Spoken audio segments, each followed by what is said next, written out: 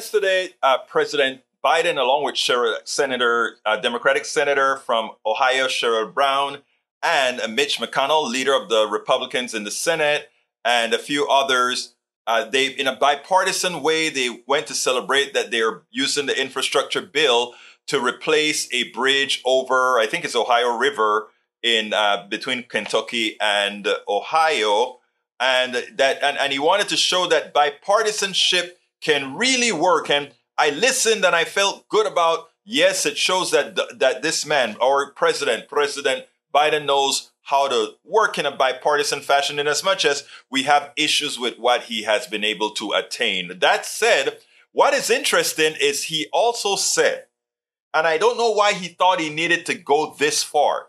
He said that Mitch McConnell is a man of his word. Mitch McConnell took an oath in the Senate.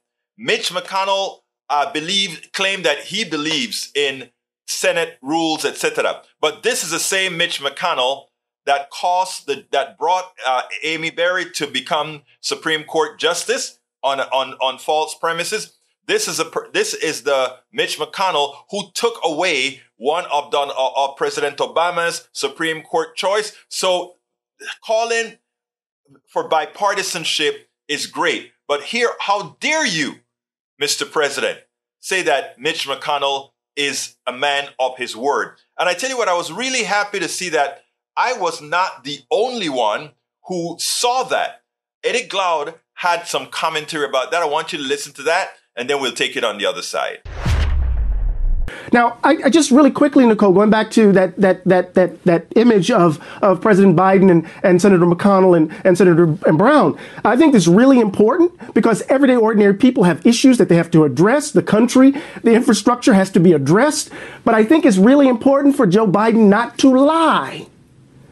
And that is to say that Mitch McConnell is a man of his word to those young voters who think he's too old. That becomes an indication of something's wrong because they know what happened with Merrick Garland. They know what happened with Amy Coney Barrett. So he has to be very careful.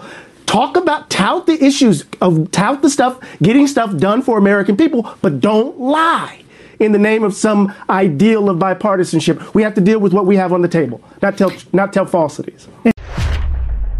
Eddie Glaude hits the nail on the head. We don't need to lie to claim bipartisanship. We don't need to go ahead and give nice words to folks for being bipartisan. We just need to say they're doing their job. Be bipartisan so that we can get the work of the American people done. We don't have to lie about he's a man of his word. He's not. He's a good person. He's not. He's one of the most vile, vicious, evil senator and leaders in American politics. And this is just the tip of the iceberg. We need to stop being puny when we talk about these people. Yes, we got a bipartisan deal, but we don't need to shower them with blessings of fallacies.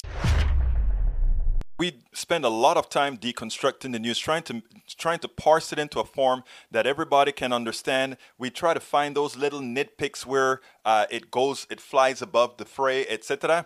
If you really like these videos that we do, I want to ask a big favor. Please go ahead. Number one, subscribe to our channel. And number two, please join if you can. Thank you so kindly for watching. Keep watching. Please remember to share. We must populate the entire internet with our progressive message, a message that we know is what most Americans say that they want. So help us, please join.